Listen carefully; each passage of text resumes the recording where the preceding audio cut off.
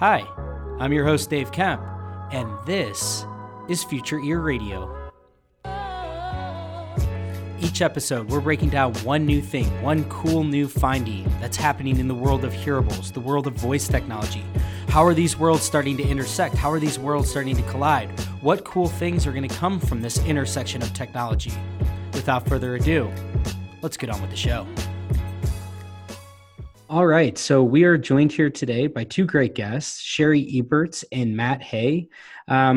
Sherry, why don't you tell us a little bit about who you are and what you do? Great. So I'm Sherry Eberts, and I'm a hearing loss advocate and a writer and speaker, and a big patient advocate for people with hearing loss. And I also am the founder of livingwithhearingloss.com, which is a blog and online community for people living with hearing loss. Awesome. And you're based in New York City, correct? I'm based in New York City. Awesome. Yeah, your blog is definitely one of the first blogs that I ever came across as I was in this industry, and it's definitely one of my go-to in terms of the folks that are the end users, if you will, or the ones that are receiving the hearing aids that I write and I speak so much about. So it's great to have you on, Matt.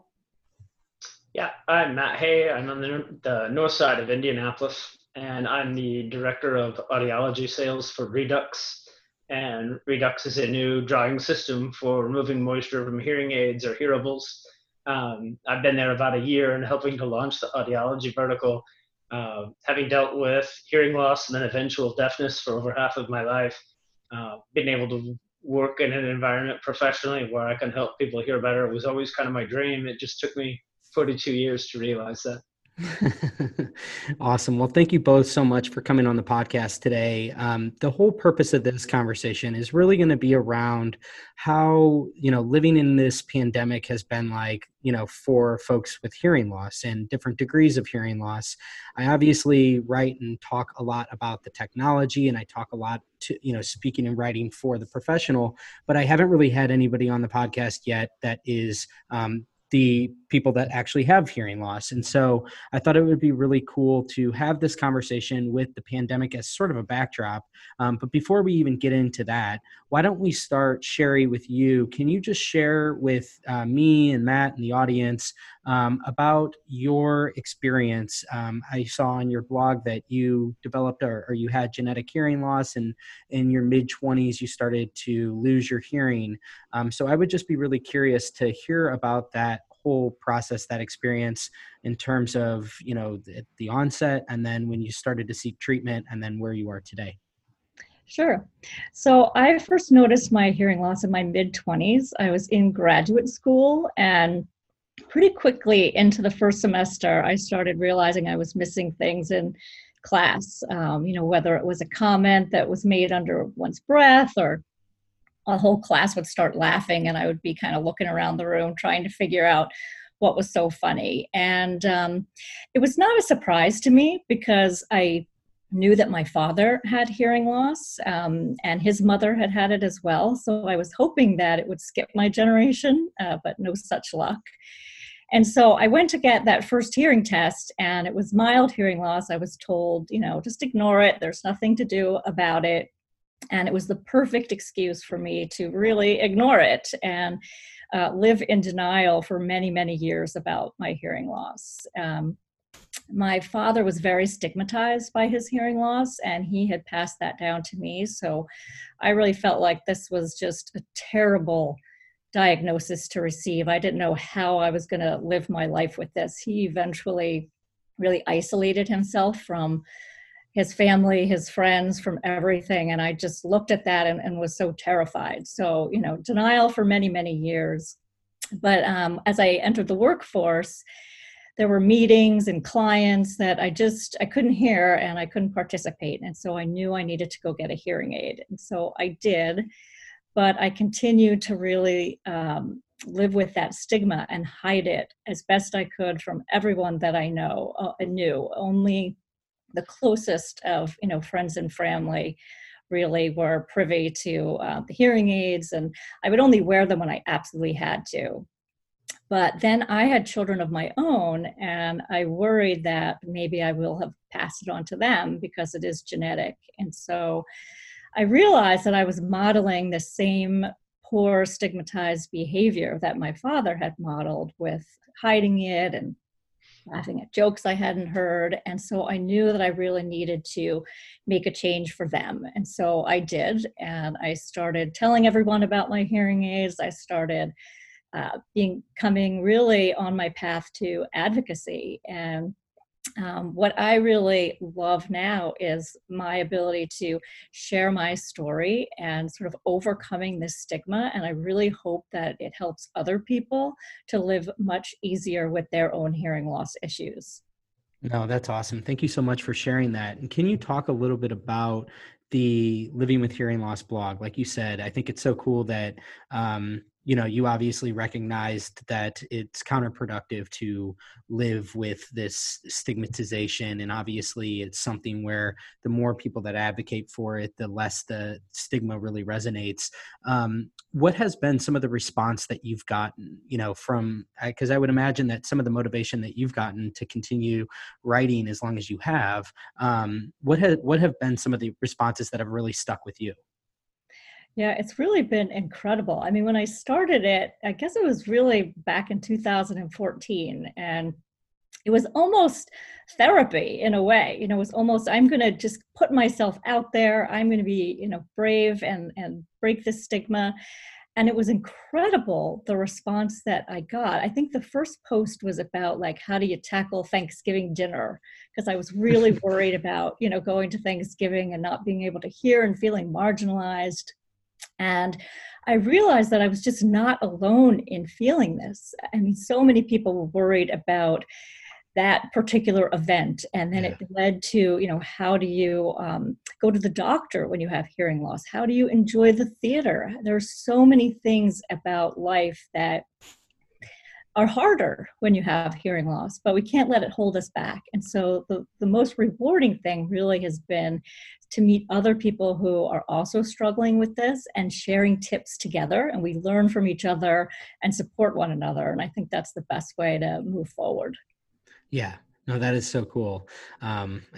I think that goes such a long way. You never know who you're really impacting. And I imagine, as a writer, when you get some of that feedback, that's just fuel, knowing like, okay, I impacted one person's life and that's just the one person that reached out. I can't imagine how many other people's I did. So super, super cool there. So Matt, let's transition over to you. You've got a little bit of a different situation. Can you share the experience that, you've gone through? Sure. So my hearing was fine up until about 18. For whatever reason, I got in my head that I wanted to go to West Point when I was in high school. I went to take a West Point physical, and I'll never forget the letter that said I had failed the physical because of substandard auditory acuity, which is government speak for the kid can't hear very well. And so that really changed my path. I ended up going to IU. We thought, well, I've been around lawnmowers and chainsaws and things growing up. And my dad was a shop teacher. So I attributed to that. And then, like Sherry, when I got into college, over the course of the semester, I quit being able to hear out of 1 ear on the phone. And I went to an audiologist, and the outcome, they said, we think you need an MRI. So naturally, I assumed they were wrong, because who goes to an audiologist and leaves with an MRI recommendation? I was very quickly and accurately diagnosed with neurofibromatosis 2, and the acronym for that is NF2, which is if you have benign tumors growing on your hearing nerves on both sides. So acoustic neuromas are relatively common, and one-sided acoustic neuroma is certainly a challenge. 2 is a little bit different. And so as those tumors quickly grew from about age 19 or 20 to 25, I ended up losing all of my hearing and in both sides, and underwent a number of brain surgeries and spine surgeries because the tumors on my nerves also had growing on my spine, which is a classic symptom of NF2. And Sherry mentioned hoping it would skip a generation. I thought, well, these things could happen, but they're not going to happen to me. And it was kind of checking every box, everything that NF2 could impacted me. So it was very difficult at 25. You think you're going to be starting your life, and I moved to Chicago, and the world's your oyster, right? I've got a paycheck for the first time. Instead, I'm in a wheelchair with glasses, and my hearing aids are getting bigger and bigger. So it was certainly a reality check for me, in sort of the course of my life. I was very fortunate to have a company that I felt like cared about me, and maybe more importantly, they had really great insurance. So I stuck with them for a long time. I was in sales. I moved into marketing research, where I could do most of my job online. I learned a lot about Excel. This was right around the time that, when I first started, we didn't have the internet. So all of a sudden you got the internet, and then you got instant message, and then texting. Each one of these technologies that came out made my life measurably better. In the meantime, I started getting more involved with not-for-profits, doing fundraising for NF2, raising money, raising awareness. And that was really where my heart was. I loved what I was doing, but not enough to give up the insurance that I had. And man, when you've got multiple brain tumors, insurance becomes just increasingly more important. Around age 40, I got to a point where I thought I really need to make a move. At what point do you look back with regret that you didn't follow your heart? So my wife ended up with a job with great insurance, and then kind of took a leap and ended up at Redux, and having the opportunity to work with a local company that wanted to help people hear better was an ideal scenario for me. It's a little bit surreal, and I haven't said this to Sherry ever before, so I'm going to embarrass her a little bit. But when I started looking around to make that leap and was searching for maybe other people that have gotten in full-time into hearing care, but maybe not selling hearing aids, but have taken a non-traditional route that allowed them to share their experience. Sherry, your website and some of the stories that you shared were the things that made me think, well, look what she's doing. So I've always admired that about you. And I think I take a lot of pride in making the most of the cards that I have been dealt. And I think up until, my 40s, I thought that's, it's kind of how I was raised. And I thought that's what I'm supposed to be doing. And I look at Sherry, people like Sherry that are out there saying, you know what? I don't really like these cards. I'm going to push to get better cards. And it was almost like I didn't know I could do that. So when I see some of the stuff that Sherry does advocating for the hearing loss industry, it's really been a motivator for me to continue to push myself out of my comfort zone and push for better technology, whether it's communications or hearing aid capability, or learning about what Dave, what you do. So it's a little bit surreal for me to be on this call today, because you guys both impacted that change maybe more than you know. Wow. Sherry, you want to say anything? That's so nice to hear. I appreciate that. And I think that, the more of us that are empowered advocates, the better it'll be for everyone with hearing loss. So that's great.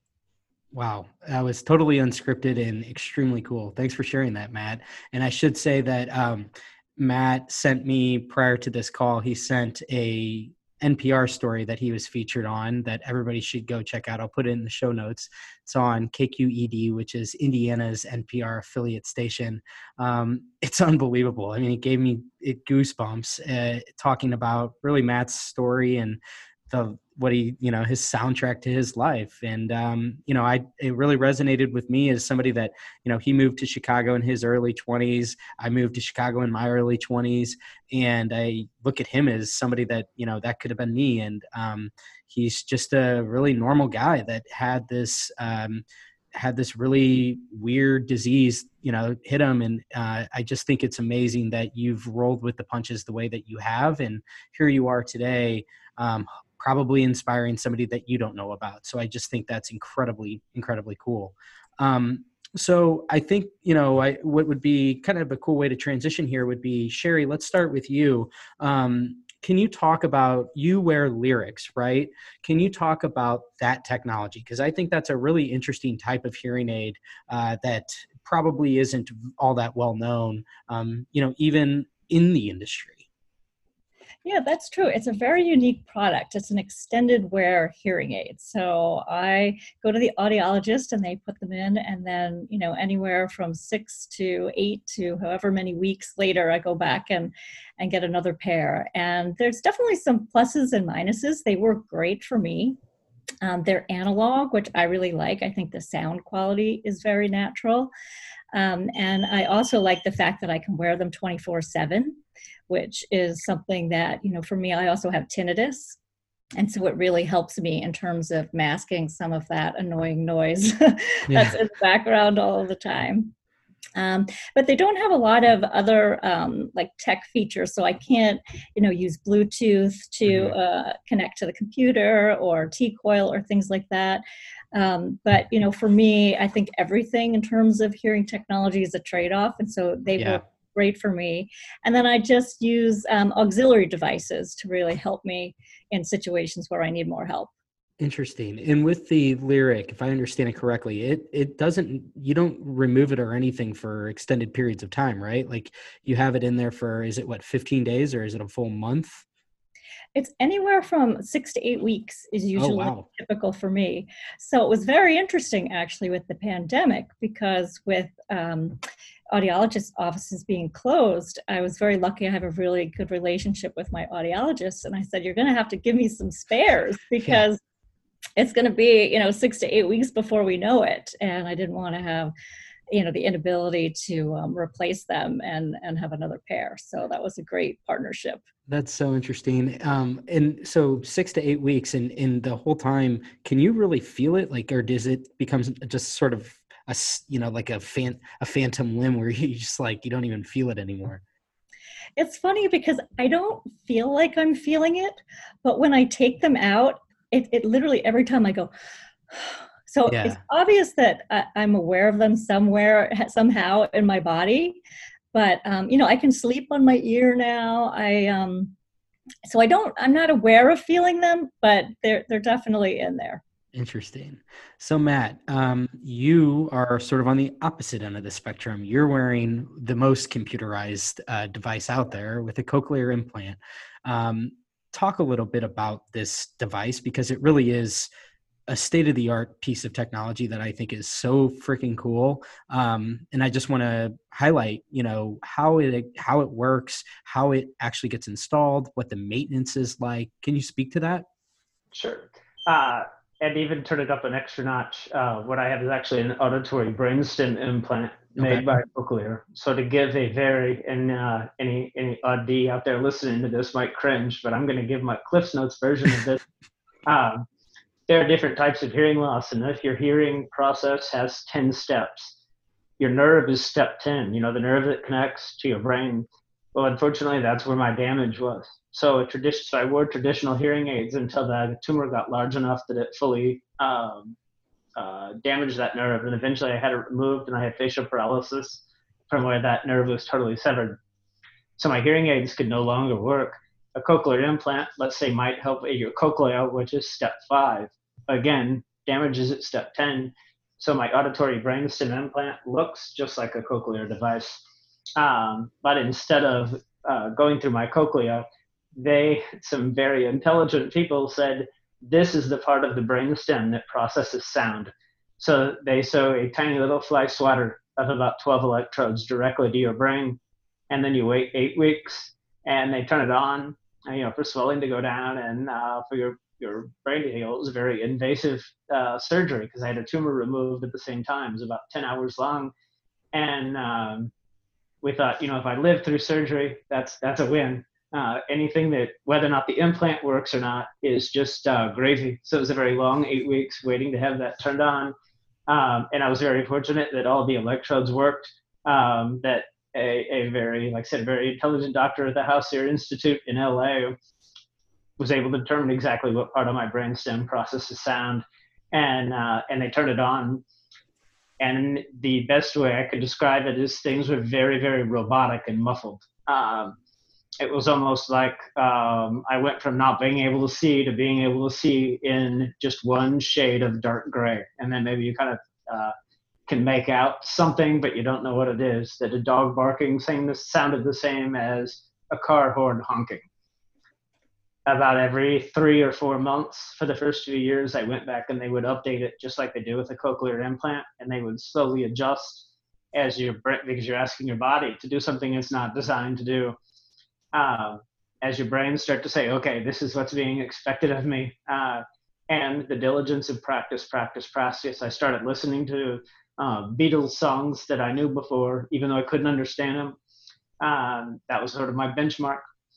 And now 15 years later, with a combination of visual cues and speech understanding, I can probably pick up about 90% of what's being said in a quiet environment. I went to a minor league baseball game at the end of last summer, and I heard the ball hit the catcher's mitt. And it took 3 innings for me thinking, what is that sound? Because I had forgotten that sound had existed in the world. Once I identified it, I got to a point where I hoped the batter wouldn't swing because I forgot it existed. And it's a beautiful noise. And I just think it's phenomenal to me. If somebody that couldn't hear it to now from the end of the first baseline being able to hear the leather on leather of a baseball hitting a mitt. So amazing technology and a lot of practice has really helped me to come to rely on my implant. And it's got a lithium-ion rechargeable battery, and I'm talking to you now with the help of some voice recognition software. But the second I take this off, I'm totally deaf in both ears. So right now, I can't hear the sound of my cord. As soon as I connect that magnet, my world, I've got 11 of 12 colors show back up in my head. Wow. That is absolutely amazing technology, to be perfectly frank. What about music? Because I know, like, reading and listening to this NPR story, that you did, obviously music's been very important to you your whole life. What's it like now? I mean, is this something that you feel like you've been able to sort of capture back to some degree? For sure. I mean, fortunately, I was a terrible piano player. I was not somebody in my teens that turned to music as a way to deal with things. So it wasn't like, I lost this big part of my life, but I enjoyed music as much as anybody else. And like a lot of us, I got to college, was introduced to the Beatles. And so the music that I was really into when I lost my hearing was also the music I wanted to turn to. If I could hear music again, I wanted to associate it with happy times in my life. And plus the Beatles have some of the earlier Beatles, maybe more than the later Beatles, very clean, easy to hear music. And it's taken a decade of practice doing that, maybe a little longer. But I'm now at a point where I have about 80 songs on a playlist, and in my car, I can almost identify all of them when they come on without knowing what's coming. And then I can identify 1 or 2 notes. The rest of it all comes flooding back. Your brain says, I'm listening to Let It Be. And it might be the piano chords, the ba, ba, ba. And that's what is like the Rosetta Stone for my brain, and says, those chords, that's Let It Be. Now you know what's going to happen next. So probably to my kids' dismay, I haven't played anything in my car in their life written after 2000. It's kind of the same thing over and over again.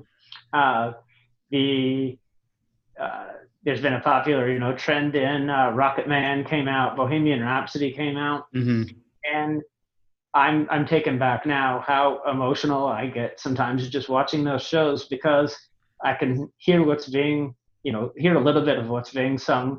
I can see the person singing it, even if it's an actor portraying them, but I can see the person singing it, and I have closed caption. So the combination of those 3 things allows me to hear, I heard Don't Let the Sun Go Down on Me 2 days ago when I watched Rocket Man for the first time ever. And my whole family's tired of me hearing the same 3 things. Because it was just, I told my wife, there's all these treasures of music out there. Why aren't people just listening to this all the time? So I certainly believe it's given me an appreciation for music, which is crazy to think that it took losing my hearing to appreciate music, but that's really where I am now. And so Mhm. uh, I have a new appreciation for it. It's still a lot of music from the 70s, 80s, and 90s. Right. Um, that was a pretty great time for music. So I'm not complaining. Right. No, that's so interesting. So you mentioned captioning there, right? So okay, now let's start to get into a little bit about where we are today. Sherry, I think you've been a huge advocate for this. I know you wrote an open letter to Zoom about this, and we're actually using Zoom right now. And I know that Matt's using Otter AI on the side to live transcribe this, so he can both hear us, but also kind of see in real time the captioning. But captioning is obviously going to be something that I think is more and more relevant, and something that we as a society need to be more cognizant of. So let's start with you, Sherry. Can you first talk about this open letter that you wrote and some of the progress? Because I know that you had a lot of people sign it, and I would love to just allow for you to speak to that, and then we'll get into some more caption related topics from there. Yeah, so I think captioning is such an important issue, especially right now. It's really been brought on by the pandemic because so much of work life and social life has become on these platforms like Zoom, Mm-hmm. like Google Meet. And I know myself, I was struggling, and my hearing loss peers were struggling. And so I just felt like it was important to let these companies know that this technology was needed, and that really for people with hearing loss, it should be free. I mean, it's really an accessibility issue. Mm-hmm. I like to say, captions are our ramps. They Right. allow us to navigate this type of situation where ramps allow people who use wheelchairs to navigate a lot of situations. So I wrote this open letter. It started out to Google and Zoom, and then it turned into a petition. We now have 35,000 signatures, which Wow. my husband keeps telling me is like 2 Madison Square Gardens or something. Yeah. So that's a lot of people. So I am really proud of how the hearing loss community has come together to really fight and advocate for what it is that they need. And so the good news is I think it's having, some impact. Google Meet is now free for everyone, Mm-hmm. and that includes very high quality auto captions. Mm-hmm. And Zoom is doing some beta testing, I think actually with Otter, on some integrated captioning, but it still has not been rolled out. And it still is, even when it is rolled out, hopefully that it would be free for people with hearing loss. It's just such an important way for people to be connected. And I think even for people who have typical hearing, Zoom fatigue is a real thing. It's very hard to concentrate and to follow along in a meeting where you're not face to face and you're not Yeah. getting all those visual cues. And I think that, maybe the silver lining in this is that captioning will become more of a normal activity for different types of communication settings in the future. That's at least my hope. That's such an interesting analogy that you used. It's the ramp for folks with hearing loss. I've never thought of it that way, but that's such a good point. And I should note that we will put the link to sign this petition in the show notes as well, so that we can get it. You said it's currently at 36,000. 35,000. 35,000. Well, let's get it up to 36 and Yeah. above. Mhm. That's so cool. So I'm curious, like from both of you, Matt, maybe we'll start with you. First of all, I want to know, what do you think is the best captioning service out there today? And then also, I'm curious, you made a really interesting point there, Sherry, about all of the different facial cues and lip reading. With this transition away from face to face, how much do you two rely on these things, of these, nonverbal ways of communicating, whether it be through just looking at people's facial gestures, lip reading, and anything else? I'm just really curious, like how dependent you are on those different tactics. But there's a lot of questions there. I probably could Let's spend an just hour. I could probably let's spend an table hour. we'll table the captioning, and let's start with the second question. I think Sherry's point about this is not just a hard of hearing issue is so prevalent, because from a business standpoint, somebody might look at that and think, well, I can't justify an app for 1,000 users. There's not anybody in my family, and there's not any of my coworkers who don't use Otter now. We use it because when I'm in a meeting, I can give somebody my undivided attention instead of having to spend time taking notes, because it's taking notes for me.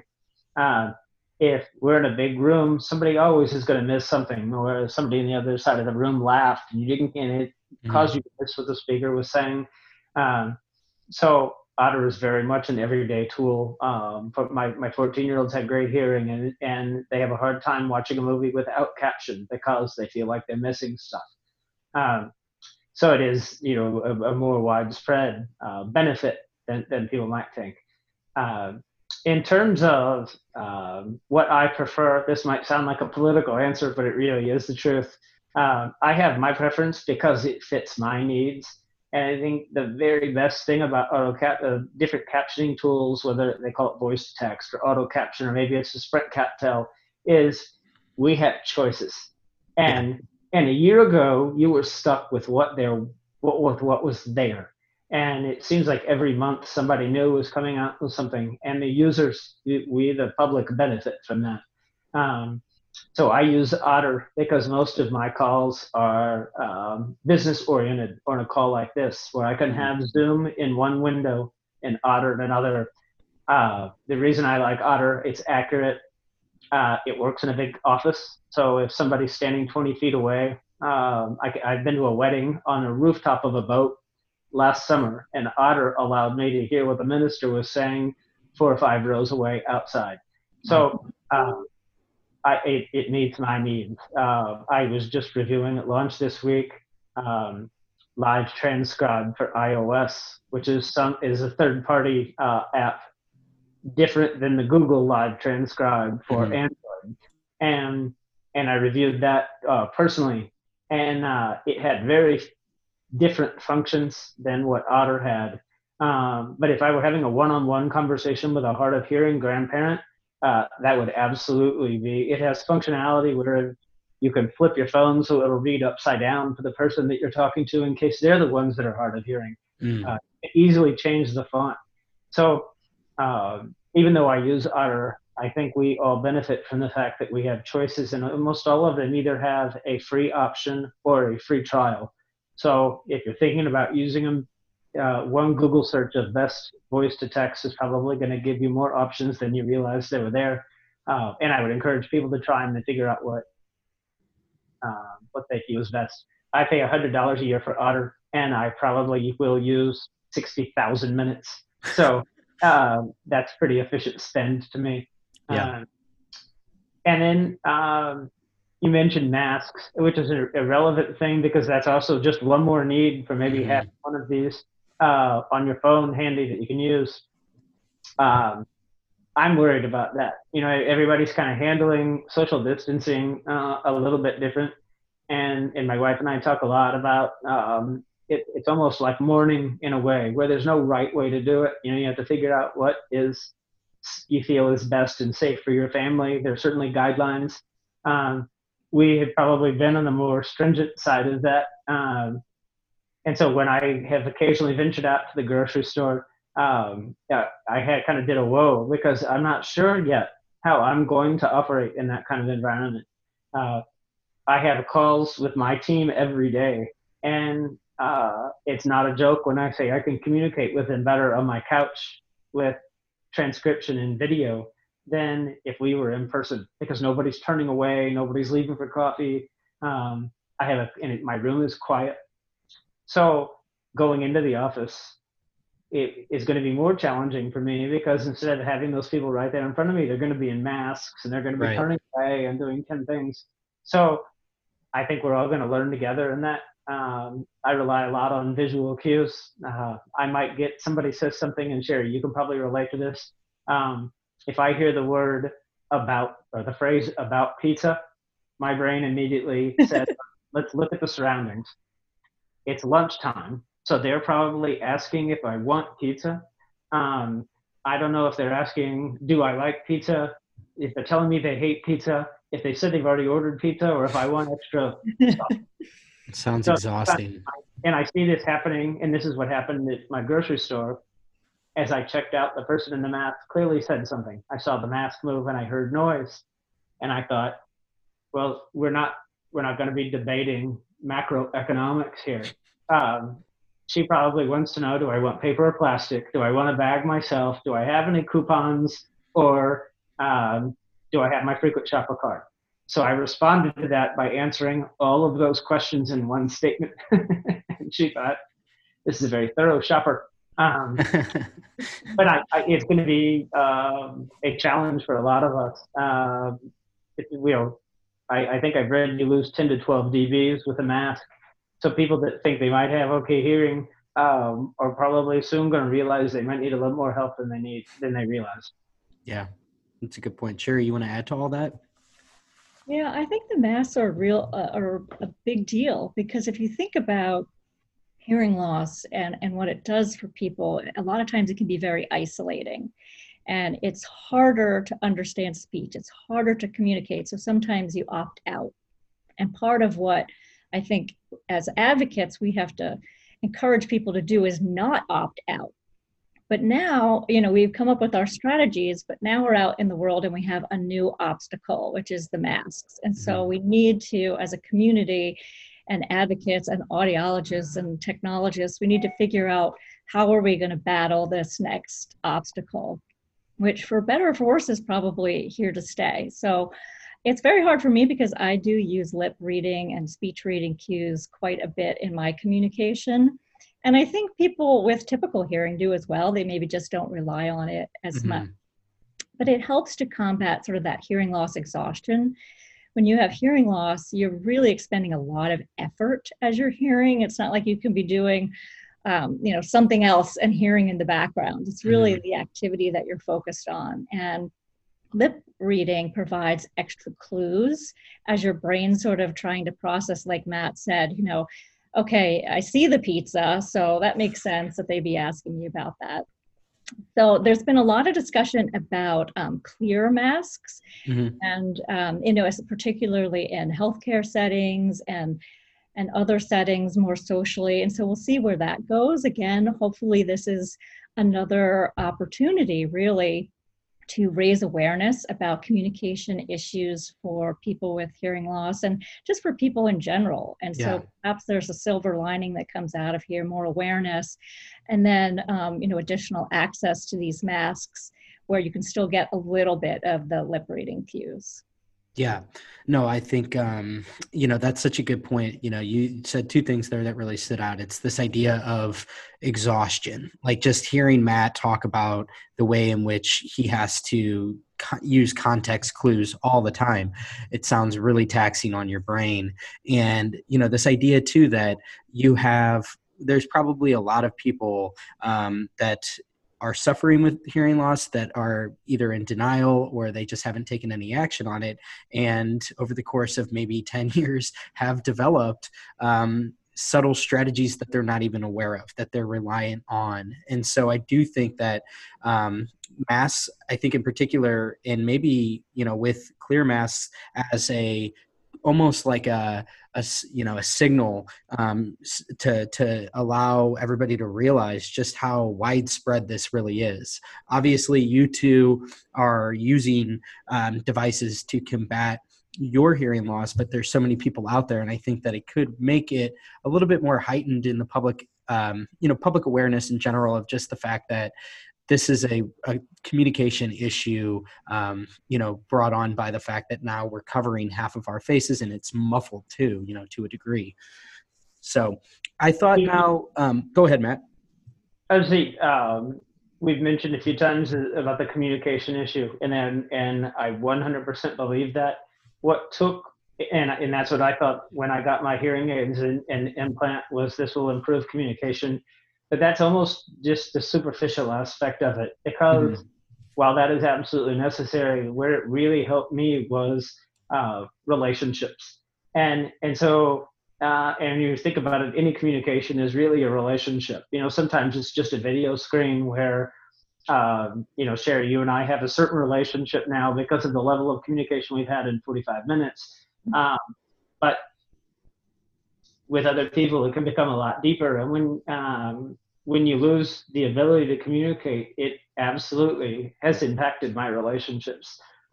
Fortunately, as I have improved my ability to communicate, it has also improved those relationships. So it's not just, I want to hear what you're saying. I want to know who you are, what's going on with your life.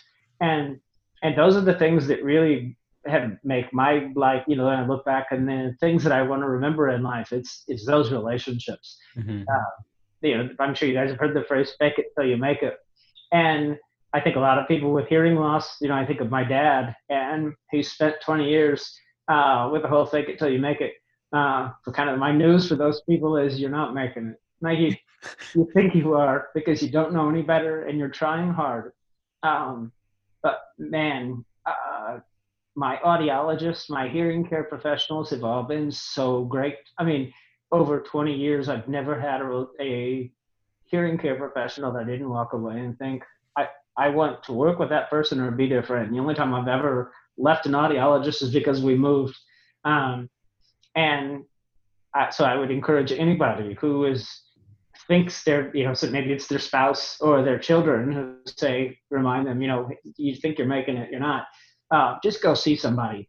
And it shouldn't have this, you're not going to the dentist, there's nothing painful about this at all. It's very quick. It's very easy. These are incredibly caring professionals, and you can walk out same day with a pair of hearing aids that are probably going to make you hear better. And if you don't like them, you go back and they give you a new pair, and you see those work. It's kind of like having choices with an app. There's so many choices, whether it's Lyric or if you're a qualified cochlear implant candidate. There's so many options out there. I would encourage anybody to just make a little bit of an effort, because the payoff is so significant compared to that effort. Yeah, I couldn't agree more. I mean, I think that going all the way full circle here, to what Sherry was saying with the stigma that her dad lived with, and that she felt when she first, sort of recognized that she probably had a hearing loss. I mean, there's been so many different studies that have indicated this and that as to why the penetration rate's low. And yeah, I think cost is definitely prohibitive. And I hope that in time, cost and accessibility go down. But in my eyes, it really boils down to stigma. I think that it is a stigmatized, the problem is it's so pervasive and it's so widespread, and it's gradual too. It's something that it's not like you have it and then it's just like, okay, it's going to be like this. I mean, it's only going to get worse. And so I look at this whole thing, and it's easy for me to say because I'm able-bodied, like I have good hearing, if you will. I think I might have a little bit of a loss, but I think that it's something where we as a society, we have to recognize by and large that this is something that it's totally normal. It's not like there's anything wrong with you or that you're a freak or anything like that. In my eyes, it's no different than if you have glasses. It's just the way that your body is. And I think that the sooner that we as a society can recognize that, the more people that will be open to just approaching this thing, because there is a 7-year period before when, that's the number that's cited when people say like the time between when you recognize that you have some type of hearing loss and when you actually go and get it checked out. And that probably indicates that it's gotten really bad by the time that it's 7 years from now. And it just seems to me like it's so obvious. And again, it's easy for me to say this, but it seems so obvious that we just need to be better as a society at recognizing that like this is something that a lot of people have, and that there's nothing wrong with going and seeing a professional to get a diagnosis and see what that rehabilitation process looks like. Sherry, do you want to add anything to that? I think that's absolutely true. And I think the other thing that helps with stigma is to reach out to the hearing loss community and to find other peers and other people who have hearing loss.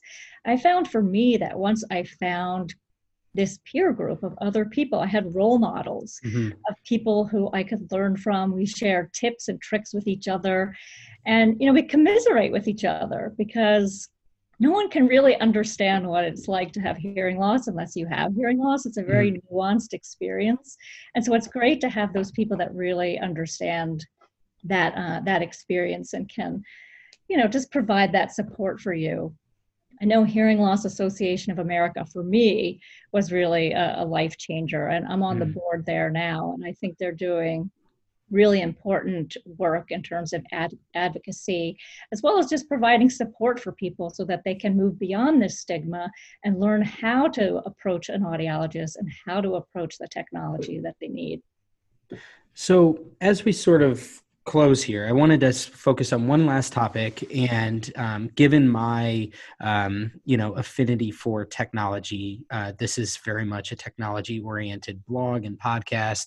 I know that it's not a silver bullet, and I try to always temper my optimism about the progress around the technology. But I think Matt's a really good testament of what the technology can enable. When we're talking about something that is a true brain implant, that is allowing for a restoration of something that 30 years ago, 50 years ago wouldn't have been possible. I'm curious to hear from you two. Matt, you had mentioned previously in the conversation about how you use Otter, you used it at a ceremony, and you said it's made a profound impact on you. Sherry, let's start with you. What have been some of the things? I read a recent blog post that you wrote around using a Roger pen with some of your friends that also have hearing loss that wear hearing aids. So some of these different accessories, some of these different apps, some of this different software that's become available today that I think can be really helpful and beneficial for folks living with hearing loss. What are some of the things that stand out in your mind? Yeah, I love the fact that we have so many choices. I mean, I remember there was one time I was traveling overseas and my hearing aids just died. And there was really no way to get any other backup pair. But I was able to attach some headphones to my smartphone. And I used this app called Ear Machine.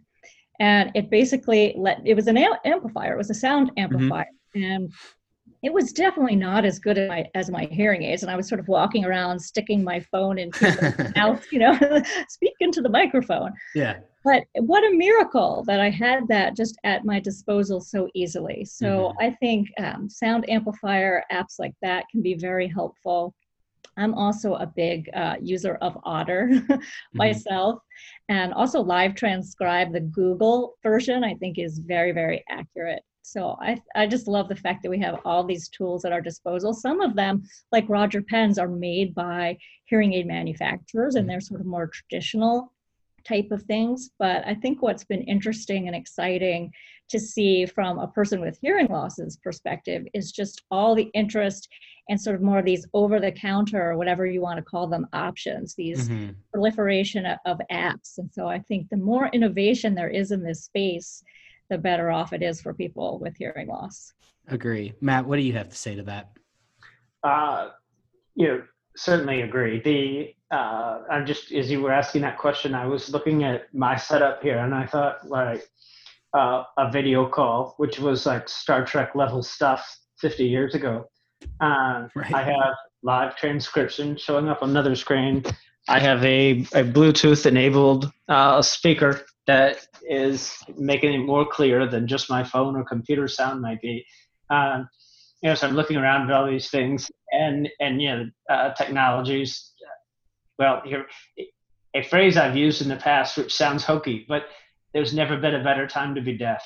I mean, when you think about it, probably true though. The things that I do now didn't exist. I didn't have the capability to do that. I've been in sales for 20 years, really without missing a beat, because as my hearing has declined, the technologies has increased. So, so I mentioned that I use Otter. For 20 years, Sprint Captel kept me connected. And then I remember when my big Sprint Captel phone went, they had an online portal. I also, when we talk about choices, there's different types of software and different types of function, but also cost is a factor. So the reason I first started using Otter and Zoom is for limited call time, Otter or Zoom is free. For limited transcription time, Otter is free. So the only investment I made was getting a little bit better speaker because I knew that helped me. But I like that there are some wonderful tools out there that you can, or your mom or your grandma can all connect right now at no cost within their home. So those are other considerations. And Sprint, it's not auto transcription. It's actually an individual, but most states offer that free. So the support is there, and I find that to be a wonderful thing because I looked for a long time and couldn't find it. Sherry touched a little bit on the emotional component. So while the tech support options are there, I think the community support is there as well. Mm-hmm. So I'm grateful to see the tide rise across all of those. And to go back to a point I made earlier, I'm grateful, to Sherry and people like her that continue to push the envelope, because to use another technology feature, I'm assuming the 35,000 signatures were not somebody going door to door with a clipboard. Nope. That's all done over technology platform. I had an issue with Otter when I tried to get them connected on Otter Premium through Zoom Premium. I sent them a note on Twitter, and within an hour I got a call back, and I was talking to somebody within the marketing department at Otter. So we have these tech tools, but we also have a way to communicate, to continue pushing the envelope. And I think in my evolution as an individual, I've gone from sort of worrying about my hearing loss to accepting my hearing loss to now pushing the envelope on what I can do with that experience. And Sherry was half a decade ahead of me on that. Cool. But that's going to make it better for all of us. So I would encourage people, if you have an issue with it, there's a lot of power in polite, constructive criticism. Yeah. Well, as we wrap up here, Sherry and Matt, where can we go to connect with you, learn more about, both of your companies and both of what you do? Obviously, I think this will be something that resonates with at least somebody out there that will find this to be something that they'll take to heart and, look to connect with you too. So Sherry, where can people connect with you and anything else that you want to say as we close out here? Yeah, the best way definitely to connect with me is at my website, livingwithhearingloss.com. I'm on Twitter as well, and you can email me at sherry@livingwithhearingloss.com. And I just appreciate you inviting me on this. It's always a great opportunity to meet other people with hearing loss and to share the patient perspective with the industry. So thank you. Yes, absolutely. Matt? Sure. So I mentioned in the beginning, I work for a company called Redux. So kind of shifting back to the technology aspect, I mentioned all of my hearing care professionals were wonderful. All of my hearing aids have been great. The only problem I had with them was I started getting into running, biking, swimming, and I would get my hearing aid wet. So the reason I joined Redux is they were taking a totally new technological approach to drying hearing aids and making them sound better and making them last longer. So I've been in sales for Redux for a little over a year, and that's probably the best way to reach me, either at Matt, M-A-T-T, at redux.com, R-E-D-U-X, or you can visit our website, which is just redux.com. Awesome. And yeah, he's kind of underplaying it. The Redux technology is unbelievable. It uses a vacuum to dry the hearing aid, and I think Matt's like the ultimate user of the device. He swore by it so much that he joined the company, right? Isn't that right? I cleaned out the garage yesterday and I had to use it last night on my own implant. So it saved me a trip back to the ENT. That's awesome. Well, Sherry, Matt, thank you so much for coming on today. This was one of my favorite conversations I've had today. I'll definitely have to have you both on again at some point to give the listeners an update on what you're both doing. But thank you for joining, and thanks for everybody who tuned in to the end. We will chat with you next time. Cheers. Thank you, Dave. Thanks for tuning in today. I hope you enjoyed this episode of Future Ear Radio. For more content like this, just head over to futureear.co, where you can read all the articles that I've been writing these past few years on the worlds of voice technology and hearables and how the two are beginning to intersect. Thanks for tuning in, and I'll chat with you next time.